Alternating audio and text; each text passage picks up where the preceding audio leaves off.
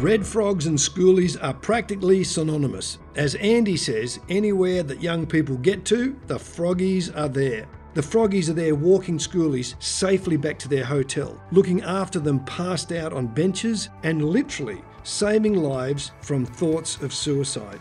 Andy Gourley started Red Frogs in the 90s when he saw the destruction and danger firsthand. It's now an international organisation in over 12 countries. After driving the ute up to sunny Mooloolaba, Andy and I chatted about his incredible story and influence of Red Frogs, as well as Andy's own personal faith journey. I'm Carl Faze, and this is my interview with Andy Gourley. So Andy, in 1997 you found yourself in Schoolies Week in the Gold Coast. Why were you there? Mate, I was running skateboarding clubs in Brizzy for 5 years, and my young skaters got to year 12 and went down the coast. And back in the day, it was a pretty dangerous place. A lot of fights and one-punch incidents, and I was really worried about my young crew that were down there. So I actually went down to look after them. Actually, gave me a ring to come down. What happened there? What experience there kind of influenced you most? Mate, just seeing 30,000 on the Gold Coast and like stuff coming off buildings and kids doing nudie runs down Surfers Paradise and Main Mall, and just seeing hotel managers with these eyes like dinner plates going, how do I look after 400 young people in my building? And being a youth worker, I felt so sorry for them, mate. I went, yeah, look, do you want a hand? Those hotel managers, do you think were they kind of worried for themselves, worried for the kids, or mixture? Oh mate, A, B and C, all the above. It's like they're worried about property damage in the buildings, kids doing silly stuff off those verandas, kids vomiting, kids emotional through alcohol, and then also the body corporates as well that they are accountable to. So there's so many issues. It's overwhelming for them. Yeah. What do you reckon were the values of our community that play out in schoolies? Yeah, I think, look, back in the day, our Aussie culture is a lot of socialising around the grog and the alcohol. It's almost like our culture says you must drink to fit. Yeah. You must drink to have a good time. And back in the day, it was all about the drinking and all about waking up passed out under a wheelie bin with peas and carrots on your shirt, and then you've had a good schoolies. But it's changed, and the culture is changing in such a positive way, and we're seeing a lot of positive shifts in our culture, particularly young Aussies. So you're saying that today it's not as bad as it was in those earlier years? Oh, chalk and cheese, absolutely amazing. There's so many more non-drinkers these days. Young people, about 40–50% aren't drinking, and you end up just playing Uno up in the hotel rooms with them these days. But look, the ones that are drinking are still going hard, and now drugs are in play as well. And mix that with a lot of mental health issues, it can get quite sketchy down there. But the majority, they're looking after themselves. They're walking each other home. So much more of a social justice, social consciousness about them. And they're doing our job for us, which is great. So Andy, why Red Frogs? Mate, we were crashing parties back in the day. The hotels would have us in the buildings, teams of 4 going floor to floor, looking after kids passed out in rooms. We're having trouble getting into doors. We'd be knocking on the doors and they'd go, who are you guys? And it took us about 10 minutes to explain who we were. But we went to a local corner store, got a big bag of these Red Frogs, went back up to the schoolies building. We knocked on this door. As soon as the door opened, they just went, Red Frogs, dragged us in and just got us into parties straight away. So how many Red Frogs do you give away now? Mate, 24 tonnes of Red Frogs, equivalent to about 2 semi-trailer loads of Red Frogs a year we go through all our programs. Do you have to introduce yourself every year? Like, do they know that you're coming, or is it like the same response to, hey, Red Frogs? Mate, the recognition is amazing, and we talk to 68,000 in high school education programs, and the first question I ask is, who's heard of Red Frogs? 90% of the hands go up. They all know about us. Brothers and sisters have talked about it, seen us on the media, they've researched us online. Froggies are like nearly the most popular people at schoolies. So how many volunteers do you have working with you? Mate, we have about 4,500 volunteers, predominantly from about 390 different churches of all different denominations, and they supply big teams to come and help out during Schoolies Week and university parties, music festivals, and a whole range of events around Australia. So why do they volunteer? The main age group we deal with in volunteers is 18 to 23-year-olds, and most of them have a really high social justice, social welfare bent in them to make a difference in their community and to be culturally relevant in their generation too. And we get a great bunch of young people that come out and volunteer, and it's amazing. They pay to come to volunteer at schoolies. They pay $300 to clean up vomit, walk kids home, stay up all hours. They're a bunch of legends, and the Red Frog volunteers are just the absolute heroes in this story. So you've said it's better now than it used to be, but what do those volunteers do? Oh, look, the dangers are still there. We've seen a 75% drop in sexual assaults over schoolies weeks, and one of the key things is the walk home teams. We do over 5,000 walk homes during schoolies, where our teams find schoolies passed out down the beaches, walking home by themselves, and walk them home safely. We put a GPS tracker on one of our walk home teams. They average about 21 Ks a night. Should be called Red Frog Biggest Loser over that time too. But through that early intervention, harm prevention is so important, and just getting to things just in time, not after time. And we've seen a great reduction in sexual assaults, alcohol intoxes, and all those things because of that early intervention. Yeah. So this started on the Gold Coast, but where is it now? Is it other states, other countries, other institutions? Yeah, mate, schoolies for us is 17 locations in Australia, plus 3 islands in Fiji, Bali. We also do 7 locations in South Africa and also Zimbabwe. But also bigger than schoolies, universities is our biggest program. We're in about 1,200 events in just about every university in Australia, but our university programs got into New Zealand, South Africa, Wales, Scotland, England, 21 cities in Canada, and now frat houses in the US. So it's about 1.3 million uni students around the world our program's in. We also do music festivals, sporting events, board rider events, anywhere that young people get to, the Froggies are there. So this obviously is very expensive. The volunteers pay to go, but what other support do you have? Yeah, look, our biggest supporters are corporates. Companies come in and, like say, Allen's donate 24 tonnes of red frogs. Optus help us with our Red Frog hotline. But also a lot of companies sponsor and donate to our cause. And we have a thing called Friends of the Frog, where companies can become a friend of the frog and donate every month. And then we have our ex-alumni workers. There's like 8,417 ex-workers since 2011 alone.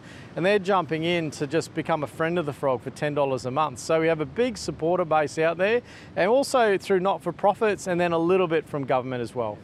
So when you put all that together, what's an annual budget? Our budget ranges every year between 1.8 to 2.1 mil we raise. And again, through the generosity of a lot of people that want to make a difference but don't want to be out there cleaning up vomit and walking people home, but still love the work that the Red Froggies do. Yeah. In the corporates, what motivates them to give to Red Frogs? I think as a corporate these days, you need to have a high level of social activation and community care, and also a community footprint. And a lot of people are very into cause-driven companies that actually care and actually do something in their world, not just be all about the money, not just be all about profits. And I think there's some really amazing CEOs out there, there's some amazing companies that want to exist for more than just the dollar, to actually make a difference, to make a change in the young generation, and they're investing in their future employees. These are all the future doctors, lawyers, CEOs that we look after for a whole week while they still haven't grown a brain yet. So it's really investing into their future workforce, and they see that investment and a big part of what we do. This podcast is brought to you by the Ministry of Olive Tree Media. Our vision is to create a library of resources that tell the story of the game-changing message of Jesus. This interview was recorded for our latest documentary, Faith Runs Deep. Our other award-winning series, Jesus the Game Changer and Towards Belief, plus many other small group, church and school series are available on our Watch Plus platform for a small monthly partnership. As you partner with us, you not only get access to compelling video content and interactive discussion guides, but you also support the creation of more resources that help share the gospel message. To become a partner and get access to Faith Runs Deep, visit olivetreemedia.com.au. So, Annie, what are the venues around Australia, like, these sort of southeast Queensland venues that people come to? Yeah, look, it starts actually up at Tinaroo Dam up in Cairns, and right down to, used to be Maggie Island, and then down to Airlie Beach, and then comes down to even Rainbow Beach and up this region, Rainbow, even Fraser Island now. Yep. Then down here you got Noosa, Phrygian Beach, Caloundra, and then down to the Gold Coast. And then Byron Bay is probably one of the second biggest on the East Coast. Well, now, when you say biggest, say in Byron Bay in the last couple of years, how many schoolies would be at Byron Bay? About 10,000, mainly Victorians and New South Wales. And then also for the Goldies, about 23,000 week 1, 14 week 2. Wow. So that's almost 40. Yeah, 40 just there, and then they spread out. They go down, little pockets in Terrigal and Port Macquarie and Coffs Harbour, and then but then also Victoria. Yeah. Lawn, Torquay, Philipol and Rye are massive there as well. So your average schoolie, how long do they go for? Like, is it a week? It's a week, a week, I have met a schoolie that's done 3 weeks. I met him at Airlie Beach, and then I met him on the Gold Coast, and then I met him in Lawn in Victoria, the same kid. Yep. Yeah, because he was from Victoria originally. Went up with mates to Airlie, went to school on the Gold Coast, and then said 3 schoolies. Oh wow, that's amazing. So you say you're saying that there's not as much drinking. What do you do for a week with a bunch of your mates? Yeah, just beach, and they get bored. By the Wednesday, they fully are looking to do stuff. But again, they're going to the beach more and having fun and looking after their mates. But they hit the dance parties. There's big dance parties every night in a lot of locations, so they do that. But and then look, I've ended up playing chess lately at schoolies. The big thing is versus the boss frog in chess. So every school is the best chess player. Well, I can hold my own. I want something exceptionally good. They're not going to make a series about you just yet. No, but against drunk schoolies, I can take them out, mate. But the old Queen's Gambit series got me fired up on chess. So gosh, hasn't that last changed? year I was at Byron Bay in this park with this chessboard with 40 schoolies huddled around me, and they were all chanting, and the police thought it was a riot. They came over, saw me playing chess and go, what is going on here? I think if this is the worst problem we have at school, it's going to be a good year, I reckon the police are thinking. Well, so. That's amazing, Andy. That is amazing. The interaction with most of your volunteers, do you have to train them, on how to be interaction, or just pick decent people? Yeah, look, we do. We do a lot of training on the do's and don'ts of what you do in a hotel room and being in a team, a lot of safety stuff. Most of our stuff's referral. Again, we have great relationships with mental health clinics to AMBOs to police to, a whole range of other services. So our things, if you see something that doesn't look right, it probably isn't, and you ring someone. So it's all about catch and pass for us, and don't allow that to rest with you. There are people that know more than you, and it's just about offloading to them. So getting there just in time, not after time, is our big thing. And unfortunately, we get those suicide ideations every year in mental health, where the teams get to intervene in about 36 of them every year. And just being right building, right floor, right time is just incredible. So it's not an over-exaggeration to say you're there saving lives. It is absolutely not an exaggeration. Saving lives. They literally do every year. And we had 3 last year. It was quite unusual, where the Sunny Coast became a really big location, and our teams got to 3 suicide ideations within 2 hours. Wow. Tell me about, you obviously can't say the person, etc., but tell me about what does one of those stories look like? Yeah, look, just drinking too much, broken up with their girlfriend, boyfriend, also being on medication, antidepressants, where the alcohol mixes with that and just throws them out of kilter, and then they start thinking about a permanent solution for a temporary problem. And the amount of times we've run into that young person the next day and they've come up and given you the biggest hug saying, that just wasn't me last night. I didn't even know what I was thinking in that. And it's just, they're literally out of their mind and not in a right space. And so thankful for the team being there, right place, right time. It's just incredible. Because there's a reminder that they are very young. Yeah, absolutely. Maybe it's just me, they're getting younger every year, Andy. Well, mate, I think they're being made to grow up earlier. They're exposed to so much information now that you normally wouldn't deal with till you're in your 20s, but you've got 13-year-olds trying to cope with issues you wouldn't face till you're 7 years later, and that lack of being able to cope, or emotionally be able to cope with adult issues, is a real thing, and hence no wonder we have mental health issues, and they're just growing up too quick. Andy, has your motivation changed? You went to schoolies in 1997 to help the kids that you supported. What's your motivation now? Yeah, look, it has changed, but the original core thing hasn't changed, where it's all about the one, and it's all about helping the one. And look, even though we look after 70,000 schoolies in 17 locations, it's all about that one you help that makes all the difference, that one kid that you prevent from doing something really, really serious during that time. But for me, I guess it's grown from that initial love of the one to seeing those many ones all around Australia now. Personally, is faith a part of that for you? Oh, faith's been a massive journey for me. I come from a non-church background and started going to church when I was 17. I call it like a spiritual wedgie experience, as I got reefed by the big fella saying, Gourley, life's not about your accounting degree, your mates, your Reds memberships. It's actually about him and others. And it totally messed with me that, hey, I need to be thinking about something bigger than myself. And Red Frogs wouldn't exist without that faith experience, without that faith journey, and that incredible experience at 17 for me, which radically changed my life. How did it radically change you? I think by just not being a selfish person. I think we get caught up in the me world, where it's about my career, my friends, just what I want to do, and it just makes you think about bigger things and others, and real happiness is in others. Real happiness isn't chasing yourself and chasing your dreams and what you want to do, but it's in helping others, and that reaching out, creating margins for others is a big thing, and that's radically changed how I live and my value system as well. Was that in your family? Was there faith in your family? Yeah, but around my family line, there's bits and pieces, and I think you've got to be thankful for my granddad too. Gave me my first Bible when I was 15, and as a 15-year-old, you don't read it, but it gave me a bit of a consciousness there that, hey, I should be thinking about other things as well. But yeah, there's always that influence. I've got a great family, and that's been a massive influence on me, and also my wife's family has been a great influence on me as well. You said over 300 churches send volunteers to schoolies. Do you see your volunteers change as they do schoolies?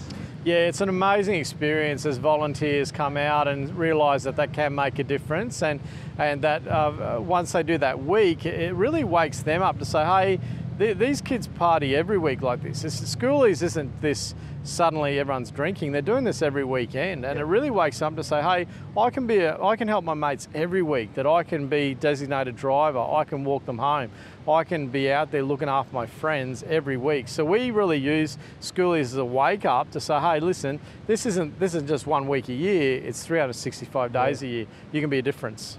The interesting thing, isn't it, that these kids who come from a Christian environment, go down to schoolies, they're not actually motivated to kind of get into that lifestyle. They're not sort of saying, hey, I'm missing out. They see it as a way of helping people in need. Yeah, look, vomit all over yourself isn't really attractive, mate, and waking up when your head feels like it's been hit by a semi-trailer. And the biggest thing, our guys are there getting their highs naturally and supernaturally, and just loving life and having fun. And I must admit, more this generation is doing that. Alcohol isn't as big a thing as what it was. There's so many more kids wanting to just enjoy the beaches, and they're more of a cafe latte generation than a beer generation these days. And there's been a really positive shift in youth culture in that way. Does their interaction, the schoolies' interaction with Red Frogs volunteers, does that help shift their values?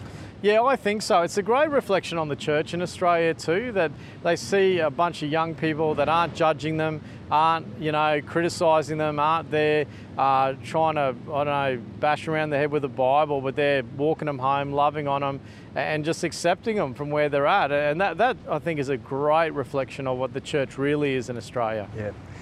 This series is called Faith Runs Deep. Andy, how do you see faith running deep in Australia?